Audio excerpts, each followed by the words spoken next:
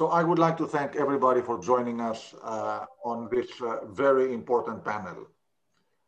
This panel is going to discuss the topic of the crewing crisis. As you have seen from the very beginning of our forum today, the crewing crisis, the human crisis has been on everybody's mind.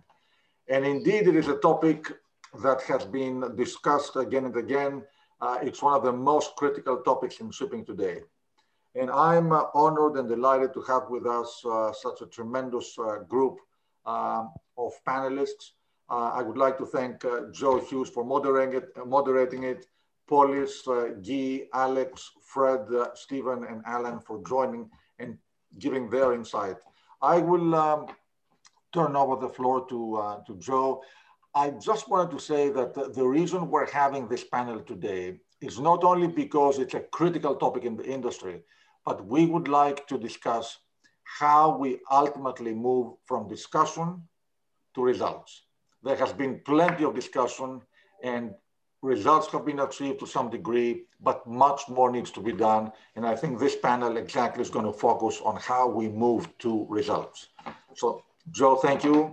The floor is yours. Thank you very much indeed, Nicholas. I just want to say how very honored I am to have the opportunity of moderating such an illustrious panel, such a distinguished group of industry leaders on this vitally important subject. I'm Joe Hughes, as Nicholas said. I'm the chairman and chief executive of the managers of the American P&I Club, which is an international group club. We provide third-party liability cover for ship owners from all over the world. We're based here in New York, but we are truly international. I'd just like briefly to introduce our panelists this morning. Their full biographies are available as part of the agenda material, so I won't go into the detail of them. They are very distinguished, as you'll see when you look through those biographies. But from the top, we have Stephen Cotton, who is the Secretary General of the International Transport Workers Federation, the ITF. We have Guy Platten, who's Secretary General of the International Chamber of Shipping, the ICS. We have Frederick Kenny, Fred Kenny, who is Director of Legal Affairs and External Relations at the International Maritime Organization, the IMO. We have Alex Hadjipateras, who is the Executive Vice President, Business Development at Dorian LPG, based in Athens. And we have Mr. Polis Hagioannou, who is the Chief Executive Officer of Safe Bulkers Inc., who is on the panel today from Limassol in Cyprus. And we have Mr. Alan Falkenberg, who is the CEO of Crew Management at V Group.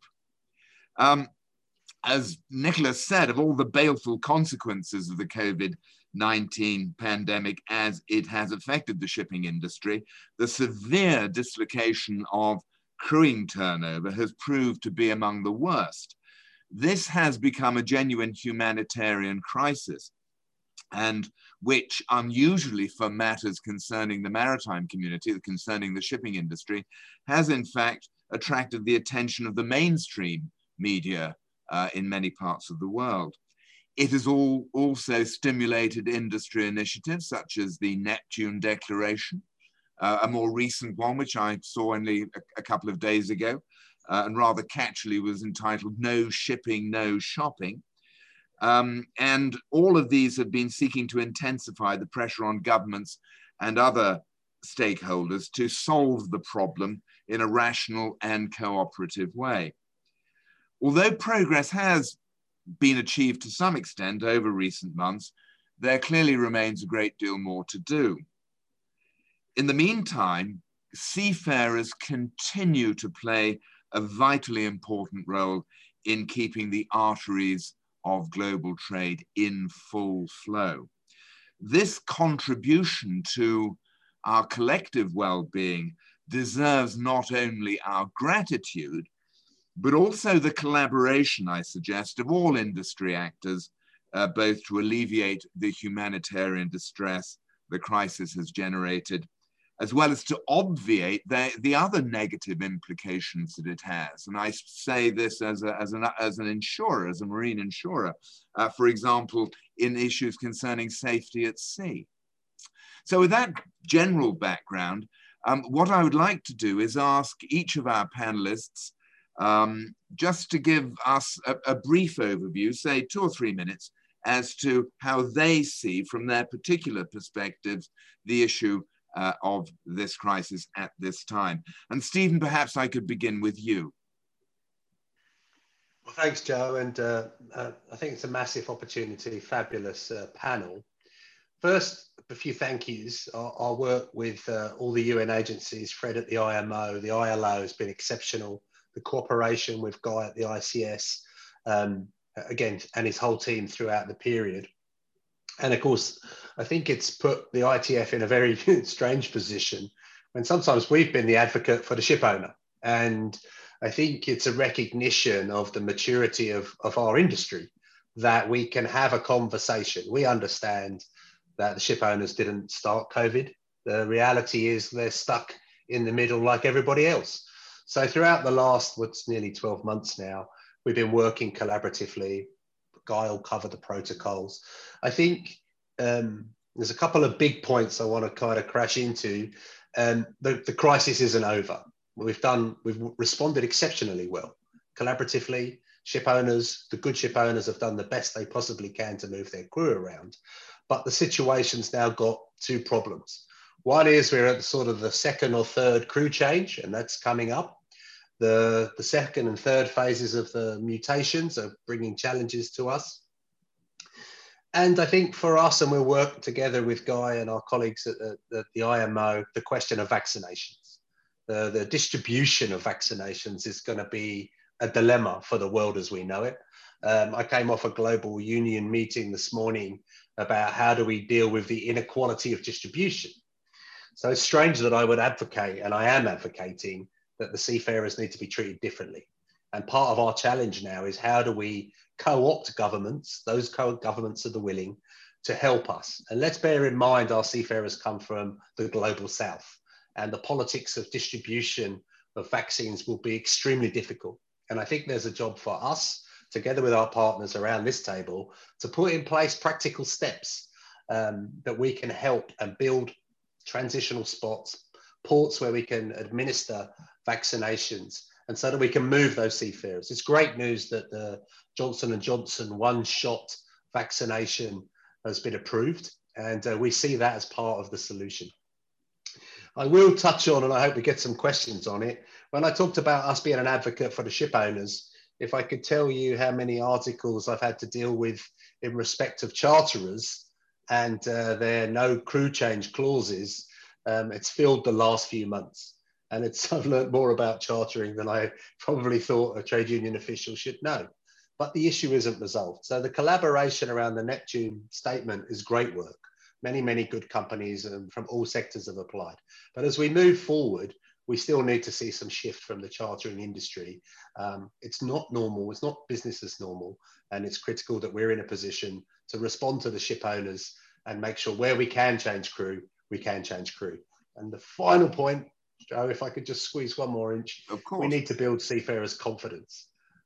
They lack confidence about going back to sea. And we need to educate them that vaccines are safe and critical to future trade. And we need to give them the confidence that when they go back to the ships, they can get back in a good contract time. Thank you. Thank you, Stephen.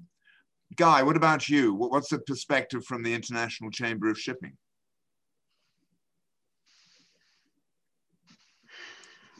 Thank you very much, Joe. Yeah, just to echo the thanks of Steve, really. I mean, it's been unprecedented amounts of collaboration over the last year across industry, across the UN bodies, and we have made some progress. It's not enough. There's still much more to do, but we have. And I'd also want to pay tribute to the seafarers, of course. They've gone to extraordinary lengths to sort of keep everything going.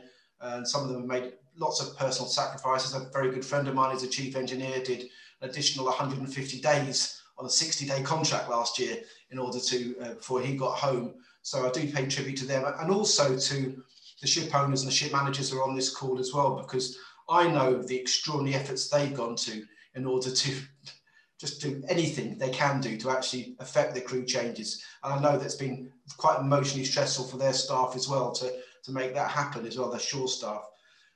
We've put in place all sorts of things over the year, framework of protocols. So we are very focused on the safety and well-being of our seafarers to get them to and from. And some governments have reacted to it. They've classified them as key workers. And as Fred will probably talk about as well, we need far more governments to recognise them as key workers. We've heard about the Neptune Declaration and all these things. So there's been a good, strong drumbeat of media attention. We're all aware of the problem. I think Nicholas challenged us to come up with solutions as well in this. We can't just go on about the problems. And I want to talk about vaccinations as well. I mean, the extraordinary speed of the development of vaccines is something which we can all be proud of as a global community. And it's going to allow economies to get back to normal quicker than we ever thought possible.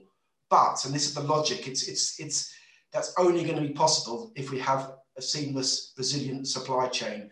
And with, as Steve's saying, that a vast proportion of our workforce comes from developing nations whose access to vaccine is going to be limited, I think we have a very, very strong case to be able to procure vaccine on behalf of our seafarers and for industry to make sure that resilience of the supply chain continues. And the one thing I will just finish on, which I am afraid of now as well, is the introduction of vaccine passports. They are on their way. The European Union is openly talking about them. Other countries are. We mustn't get into a situation that then stops us doing crew changes again because the crews themselves haven't had the vaccine at that point.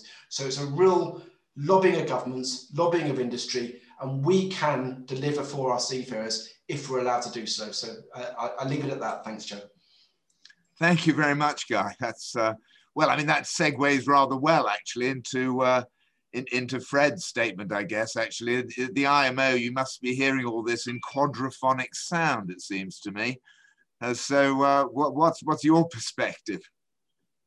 Well, I think that's an accurate description, Joe. And first, I want to thank Capital Link for holding this panel. I participated in one about a year ago as this crisis was just unfolding, and here we are. While we've made some progress, we still have a long way to go. A lot has been done, as Guy and Steve have just mentioned, and the level of cooperation and collaboration really has been unprecedented. But when you look at things like the IMO Maritime Safety Committee's endorsement of the industry developed protocols for crew changes, the Maritime Safety Committee's resolution regarding encouraging countries to designate seafarers as key workers and to facilitate crew changes, which ultimately led to the UN General Assembly adopting their resolution on December 1st, also calling for designation of seafarers as key workers. Now, that was the 192 member states of the IMO, and that resolution was adopted without objection. It was unanimous. But as of today, we still only have 56 countries that have designated seafarers as key workers. We must have more. It is one of the cornerstones that can assist in facilitating crew changes, but also, as Guy and Steve were just talking about, with the advent of vaccines, it's important that seafarers are designated as key workers so they can be moved up the priority list to get vaccinated through their domestic programs. In addition, we are actively looking at how we can provide vaccines to seafarers that may not have access to them in their home countries because their domestic programs hadn't started yet. And we're looking at options there. That may be a very difficult challenge, but I think it's one that we have to undertake if we're going to get the workforce vaccinated so that they can continue to flow freely. We're already starting to see reports of some ports that are going to be requiring people to be vaccinated in their ports. This is an ominous development if we don't have a plan in place to get seafarers vaccinated. So we really need to look at that closely. Now, as you mentioned, Joe, The visibility on this issue, I dare to say, in my time at the IMO, and I think previously, this issue has probably gotten more global attention in the media than any issue maybe in the history of maritime. We're getting unprecedented coverage across the major media outlets. Just as an example, the day that the Neptune Declaration was issued, that was picked up by over 900 media outlets around the world with a reach of more than 1 billion people. Shipping doesn't do that every day. But what I think the nut that we haven't cracked yet is how do we translate that outreach and that visibility into action by governments to the whole point of this outreach effort should be to reach the decision makers who need to say, gee, we really need to do something for seafarers and turn that into action. As Guy and Steve mentioned, we are seeing some progress from a high of about 400,000 seafarers being stranded on ships in December, with another 400,000 waiting to get on board. The numbers are better. We don't know exactly what they are, but they're better. But we still have a lot of work to do. More countries need to designate their seafarers as key workers, and everyone needs to advocate for it, no matter what segment of the industry you're from. This is an all hands on deck evolution. And just to wrap up, I'll just remind everyone of the World Maritime theme for this year is seafarers at the core of shipping's future. But I would also say that seafarers need to be at the core of shipping's present, and we need to recognize that and do something for them. And I will get off my soapbox now and stop there. Well, thank you, Fred. Yes, clearly the vital importance of the seafarer globally is more recognized now, probably than it has been for years and years and years. But from an individual ship owner and operator's point of view, Alex, I mean, how have you been seeing it over the last several months? And what have you been doing to try and alleviate the circumstances in which seafarers find themselves? Thank you, Joe, and thank you, everyone. I echo what Stephen was saying in the beginning. I believe that towards the end of last year, for our sector, at least for LPG, we were seeing a light at the end of the tunnel. We'd reduced from about 50% over contract of our seafarers to under 10%. And the challenge, and we'd had more ports opening up, more places that we could change. And then we had these second strains come about and some more restrictions put in place in Asia. And this kind of, we didn't relax, but we realized that this is not consistent. So we really need a plan for the future. What we had done as a company is we put in very intensive testing control procedures, because it was not only about being able to do the change, but to do it safely. So having a pre-testing, testing upon arrival as well. And the availability of testing was very positive.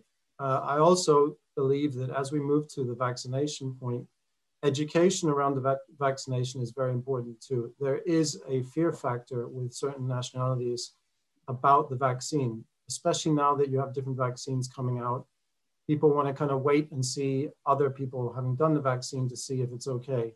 And I see that this is going to be one of our challenges. But no, I think that whereas LPG has, police will say, but been a little bit better off than dry, where they've had ships stranded, we don't think that there's kind of a green light now. We're still very cautious, and we really need a plan for the future that we can rely on, and not just say one port's open this week and then it closes the next week.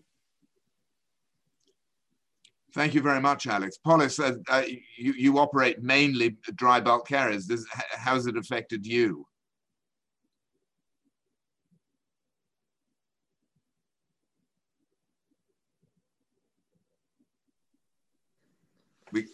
Yes, I'm on now. Yes. Hello to everyone. Yes, look, I mean, I think this panel, in order to be also productive for the general good of all the industry, the seafarers, the owners, all the organizations, I think we should try and be a little bit practical as well on what we can do and where the pressure should be mounted in order to find viable solutions because as Steven said, this thing is not going to pass like this. We'll have it in front of us for the next couple of years at least, even if things will be better than what we have until now. So my experience last year was really, really bad and terrible, because on one hand, we had to face the awful dry bulk market caused by the slowdown of world economies. You know, freight markets in the first half of 2020 was down to $4,000 a day. And at the same time, I had to give up everything else that I was doing just to get in charge of chartering and operations departments, to argue with every Dick and Harry, sorry for the expression, about charter parties and crew change clauses and deviation clauses, etc. Because when the market is against the owner and you are bleeding, they kneel on your neck, I use this expression, and they impose things that are inhuman. They impose clauses in that you are not allowed to make a crew change, and you have the people on board 8 months. You are not allowed to make any deviation, even if it is for owner's account and owner's expense. You are not allowed to call anywhere outside the route that the charter will instruct. And imagine a ship owner, you have 50 ships, and you have to negotiate every time with 50 different people and trying to explain to them that this is beyond our ability, and we have to do it for humanitarian reasons, because as you know very well, our industry in general work mostly with Far Eastern seamen, especially from Philippines for many, many years, which they are excellent seamen and very professional people. And in seamen, in Philippines and other countries, you know, it's not easy to make crew changes before the holidays, Christmas holidays, all these things, because the new seamen, they want to spend Christmas with their families. We come into January and February when all the crew changes should happen. And we had a COVID running like mad in Asia and in Europe. And you have to spend virtually 80% of your day trying to convince people to see the humanitarian aspect of this problem.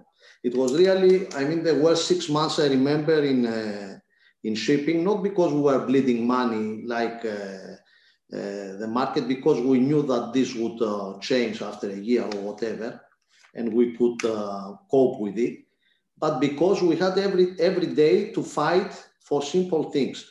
We had to fly people from the Philippines to join a vessel passing through the middle of Indian Ocean in some island, I don't know where, in the middle of the ocean. The people had to fly from Manila to go to Dubai, change a plane, wait there 10 hours, go to Paris, get a third plane from Paris to fly in the middle of the Indian Ocean and get in the island on time to catch the ship that was passing nearby that island. This was ridiculous exercises, let alone the cost that it was 10 times more than the ordinary crew change. But it was ridiculous because flights were canceled, people got stuck either in Dubai or in Paris. And by the time they would arrive in Réunion or in other places, Mauritius, I don't know which places we were doing the crew changes, the urgent ones, the ship was already there waiting for a day or 2 days. Okay, at $4,000 a day is not a huge loss, but you had to put the ship waiting as well for the crew to go on board. And people, it seems like they were from another planet and they considered that the crew problem is an owner's problem, whilst it's an industry problem, because the crew is a servant not only for the ship owner. The ship owner is a taxi driver. We provide the hardware. The cargo is not mine. The cargo is belonging to huge companies, to huge conglomerates who have huge profits every quarter, $100 million, $500 million, $1 billion. And these people, they don't give the right instructions down the line of the authority to their organization of how to treat with things that afford human life and safety of life at sea. So for me, this is the main issue, to try and find practical solutions to help the industry. And I have a proposal to make to concentrate the whole industry on 2 things. The vaccinations, rightly, as you said, which must be given priority for the crew members, so the crew changes to happen easier and to have safety on board ships and for the environment and for all these people, and concentrate on key ports around the world places like Singapore, make safe corridors there. It's not so difficult to do that. All the ships pass from Singapore 2 or 3 times a year, as far as I know, on all sectors, whether they are containers, dry bulk, tankers, LNGs.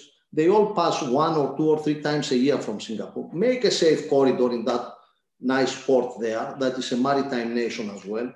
The seaman can be tested on board before he disembarks with a rapid test and all this. Create a safe corridor with a launch to go straight next to the airport to a safe place to wait there and then embark to the flight and the guy to go home with a 3 hours flight instead of making the round the world trip or staying on board ships for more than 12 months.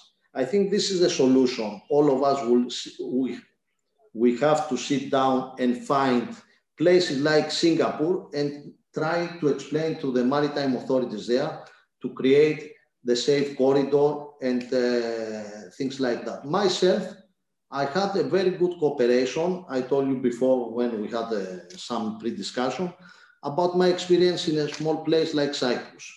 The shipping minister here sat down. We explained to him the problem. I'm happy even to deviate my ships when they are passing Suez Canal to come to Limassol and make my crew changes here. With a bus safely, they will go to the airport, isolate, and then take the flight home. And they listened to this and they opened for us a safe corridor. And after that, we see now, we're very proud to see now big cruise lines like Carnival and other lines. We have 10 cruise ships anchored outside Limassol and making their crew changes now that they are waiting their industry to reopen up again.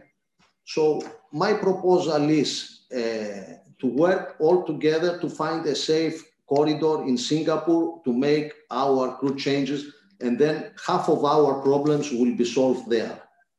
This is my proposal in order to be productive, in order to help the dialogue. And please carry on. I mean, try to explode this corridor for everyone. Thank you, Polys. That's a very positive view. My goodness, and due credit to the government of Cyprus, with whom we have a relationship as marine underwriters, being regulated actually by the government of Cyprus, and we always found them to be extremely helpful. Alan, I said earlier that Fred hears things in quadraphonic sound, but as CEO for crew management for V Group, you must see it through a kaleidoscope, I imagine. What's your experience? Yeah, of course, I can echo much that's been said already on this forum here. And I would say, going a little bit back to, I do want to echo the collaboration that we've seen this pandemic across the different industry bodies. And I think actually that's been one of the positives that we have seen in this pandemic, has been how good we have been at coming together and discussing this. And I would say everything from, you could say, the industry bodies, the ship owners, the managers. Where we probably still have some room to go is with, as mentioned also on the call, with charters to some extent. And then the other thing has been that even though we've seen a lot of support from governments around the world, and also IMO stepping in and trying to coordinate and so on, then it's still come to things that has, as the key worker status is very positive, but what has that really meant for us who is day-to-day sitting and logistically trying to solve this conundrum that it is to do a crew change? That's still extremely difficult, and to be honest, it's not been improved to that level that we could expect it 10 months down the line, or what are we now, almost 12 months down the line now. Then it's still quite a challenge. And there I would say, I think we definitely, I think it's positive again to hear what has been mentioned here around that we are looking at the vaccination books, and we're looking at different ways for us to get such passports that our seafarers can travel with, because that is the way forward. And maybe picking up a little bit on what was mentioned earlier also around the safe corridors. I have been sitting in-depth discussions in different forums, both with industry bodies, but also with my competition and with, you could say, forums around how can we just get let's say 50 crew members from the Philippines to Rotterdam, which should be, if we put all our heads together and we talk with all the different authorities on the way, we should be able to do so. And I can tell you that after 6 weeks of collaboration between 10 of the biggest companies in the industry to do that, I think the first charter flight, we were able to get 26 people successfully over. And if you can imagine how the situation had worsened since in those 6 weeks, and that's one of the biggest ports to do crew changes in. And what we've just experienced in these safe corridors is that in that chain, if there's just one link in that chain that doesn't work with the rest, you can forget about it. And there is a lot of moving parts in such a chain to do a crew change from his home, you say, to the ship, and that's making it really difficult. So I think one of the things we should look at, how can we of course improve that? How can we become more effective in doing the crew changes? And then I think that's one of the learnings I would say from this whole pandemic has been that we can come together. There is a lot of good spirit towards that. Our seafarers are key to this whole industry, but I think still we are missing that. We are missing that last mile to really be effective around it. I think that's maybe what we should discuss today, how we can move that last mile. So yeah, thank you very much indeed, Alan. Indeed, thank everybody else for those comments, which I mean have set the stage very well indeed. I had a question. Well, there are a couple of questions actually in regard to the attitude of charterers, and one was addressed to Polis, but for everybody, you know, how should the industry deal with those recalcitrant charterers who may in circumstances be considered, you know, to be acting in an inhumane manner? Is there anything that can be done about that? I mean, Polis, would you want to address that? And perhaps Guy could look at it from the ICS point of view, and indeed Stephen. Who would like to go first? Yes, okay. I take the first answer. Right. I think the situation since the end of last year has developed positively, because also this Neptune declaration, some other declarations, charters have joined into those, and they have started to understand also their responsibilities towards this element. So we have more cooperation now. The terrible situation I was describing before was especially in the first half of 2020, because charterers were not in a position to understand how difficult the problem was, and they were simply refusing anything because they had the top hand on the commercial equation. So obviously they want to get their cargo from A to B as fast as possible and with the less risk and the less deviation and all these things. And the owner had to face the problem by himself along the way. So I believe the last few months, the last 2 or 3 months, we see more cooperation, because it's an issue that is involving more people. They have ships taking back ships again on period, so they are commercially running the ships, and they have to find the solutions also for their benefit. So they cooperate more, and I think slowly is these people as well start to behave more responsibly. The big charterers, to be fair to them, the Cargills and the Bungees and those the big ones of this world, they are behaving correctly from the beginning, and I have to admit that, because I have enough ships with them, and I know that they've been doing always their best to cooperate. What I believe we should focus, I repeat again, 2 or 3 or 5 maritime nations could solve the problem. If we stick, it's not only Singapore I mentioned before, if we stick to these 2, 3 key points around the world that ships are passing all the time, both in laden and in ballast conditions, and we stick to those 3 ports and explain to the governments of these places that the seamen are the safest members of the public that they are traveling, because they're on board the ship 8 months or 7 months. They don't go most of the time anywhere. They are tested every now and then. The other seamen who are replacing them, they are tested two times before they get on the plane to join the ship. So they are not going to spread COVID around these people.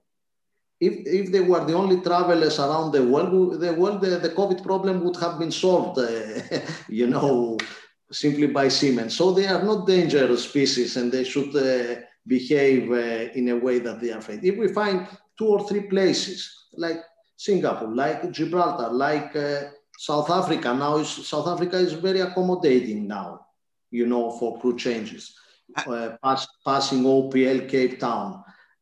These places could solve the issue, and then we don't have to bother with 100 countries with bureaucracy and all these things. Yes.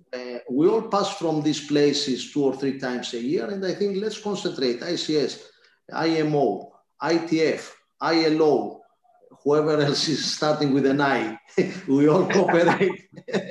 We all cooperate on this aspect and focus the attention to this. The Singapore Maritime Authority is very accommodating. They are very accommodating people. For God's sake, they can make a safe corridor from the anchorage to the airport without risking the Singaporean population by seamen who are COVID-free. We are COVID-free anyway. Yeah. Thank you. Alex, what's your view on that? I mean, as an operator, I mean, do you see it?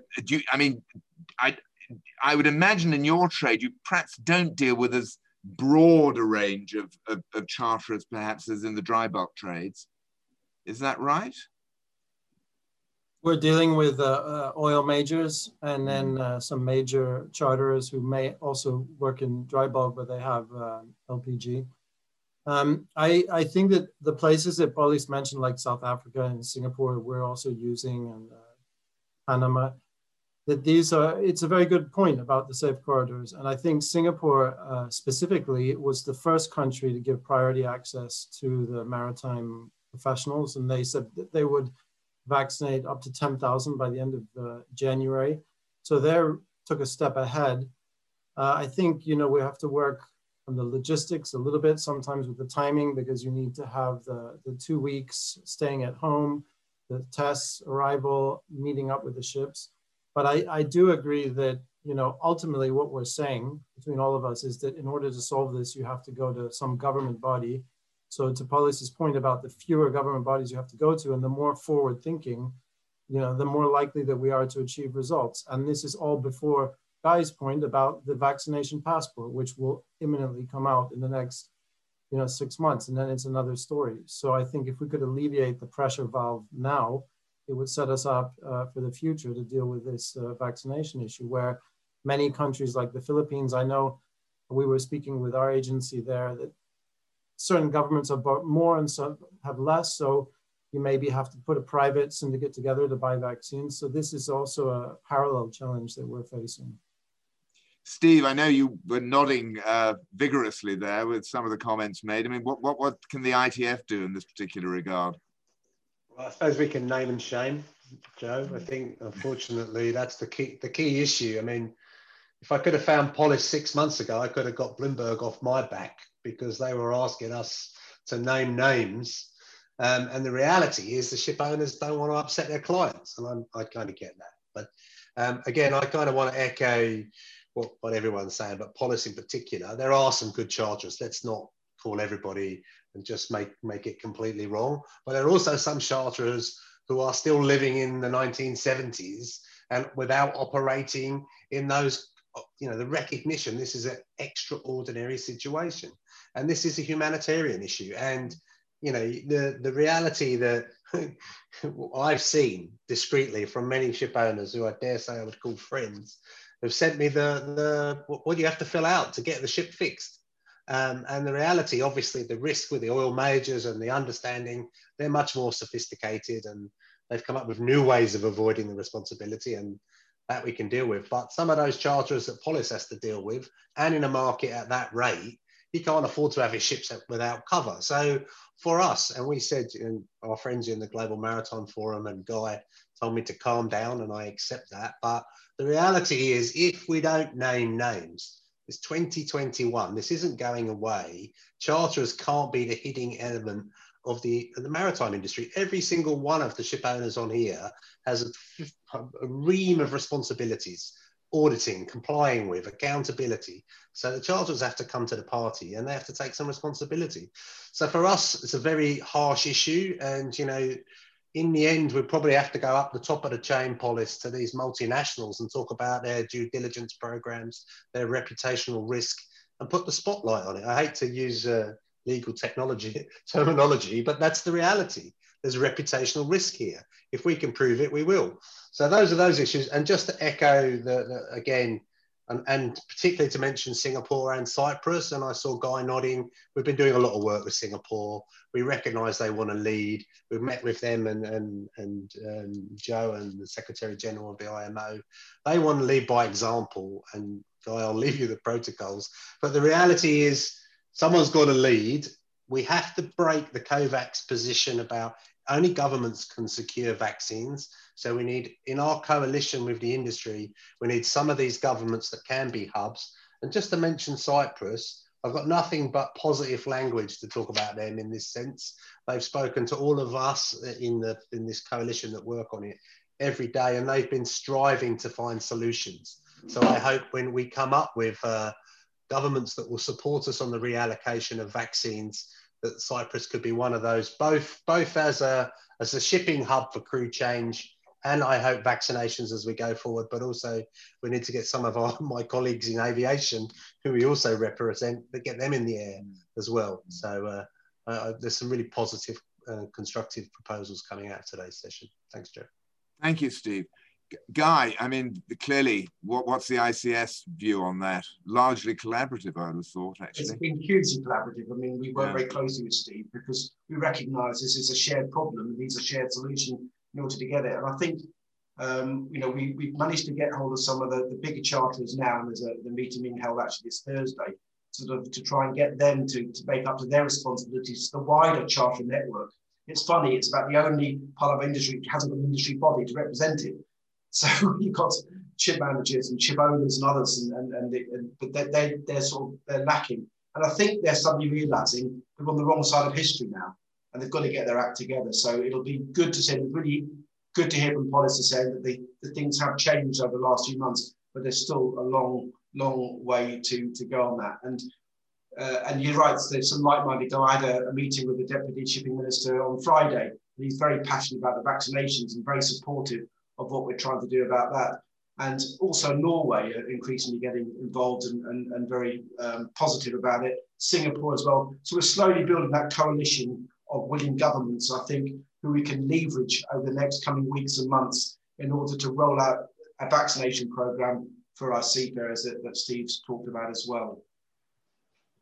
Thank you, Guy. Well, many of these roads actually, Fred, seem to lead to not necessarily the IMO as an institution in itself, but certainly the responses of governments. And there seems to be a very considerable distinction between governments in various parts of the world as to their amenability to create solutions for this problem. I mean, what's your perspective on that?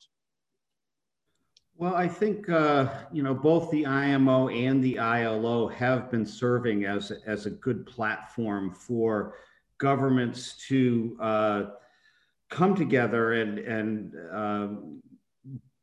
attempt to do the right things. And I think that'll continue into this year. You know, the Maritime Safety Committee coming up in May has the impacts of COVID-19 as an agenda item, and I'm fully expecting that we will have a robust discussion on where we are with the seafarer crew change crisis at that time. I mean, certainly we don't want to wait, and there is other action going on within the wider UN community, going back to the issue of the no crew change clauses. And I think there was a question in the chat is why aren't we naming people like here and now? And I think the danger there is a lot of what we get is anecdotal, where this may be a much bigger problem. But as Steve mentioned, one of the things that concerns me is that, you know, our Secretary General came out very strongly condemning no crew change clauses in December. But what we've seen that replaced by is a tactic, as Steve has mentioned, where the ship just isn't fixed. And that's particularly the case in the short-term time charter industry. You know, if somebody wants to fix a ship for 2 weeks, they're saying, well, I don't want to deal with any crew change. Well, that 2 weeks is part of some seafarer's life if that ship gets fixed and their contract is expired. So this really is, everybody needs to be aware of this. The UN Global Compact, in coordination with IMO, ILO, and the UN Commission on Human Rights, will be providing a human rights due diligence tool for the industry that specifically addresses these issues that companies, particularly charterers, need to be looking at before they're making contract demands, to see whether they're, you know, as a matter of corporate social responsibility, they're living up to their humanitarian responsibilities. Because for seafarers that have now been on board for, we're hearing reports of 21, 22 months. We got a report in yesterday from a seafarer who was stranded on board at the beginning of the crisis, was able to get repatriated, took another contract, and is now stranded again.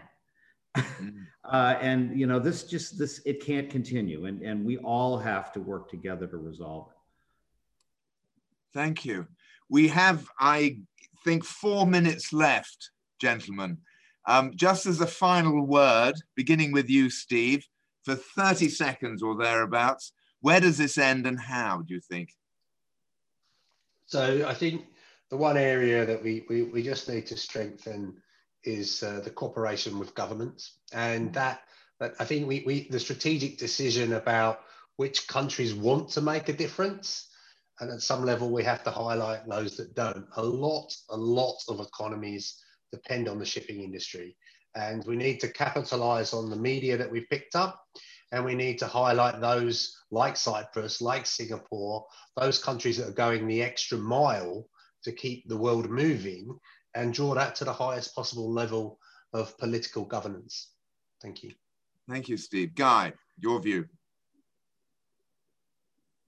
Just to build on that, to me, it's vaccinations are the route out of this for our crews going forward. And therefore we need to really prioritize that, raise the issue, get that coalition of willing governments to coalesce around a solution. We know we can do that. And so to me, that's what we need to focus on the next weeks and months, so that we can keep global trade moving again. Thank you. Fred. I don't have a lot more to add from what Guy and Steve just said. We all have to continue working collaboratively and cooperatively to build on this. And certainly vaccines are one answer, but I think in the long term, we're going to need to take action to make sure that this never happens again. And that is going to require a lot of intensive, deep thought by both the industry and the governments, because this is preventable. And we need to make sure that we do that in the future. A final word from you, Alex? I would just add, I think that the people like the Global Maritime Forum have done a great job getting this in the media. And it's not just a story. Of course, you have the stranded seafarers, but going forward, we have to keep this awareness alive, use social media. And, you know, it's sometimes out of sight, out of mind. I've written in a response, and we have to make sure that people don't forget and look towards the future too. Thank you. Polis, a final word.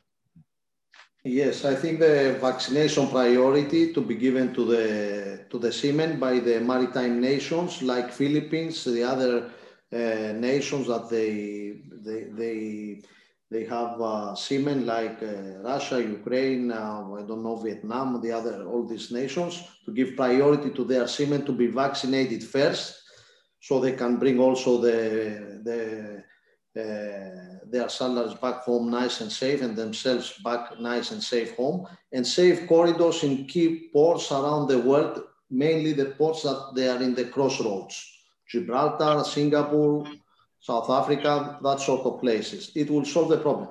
To get it, again, stress that the charters after July, August, after the first 6 months, they realize the problem and they start cooperating.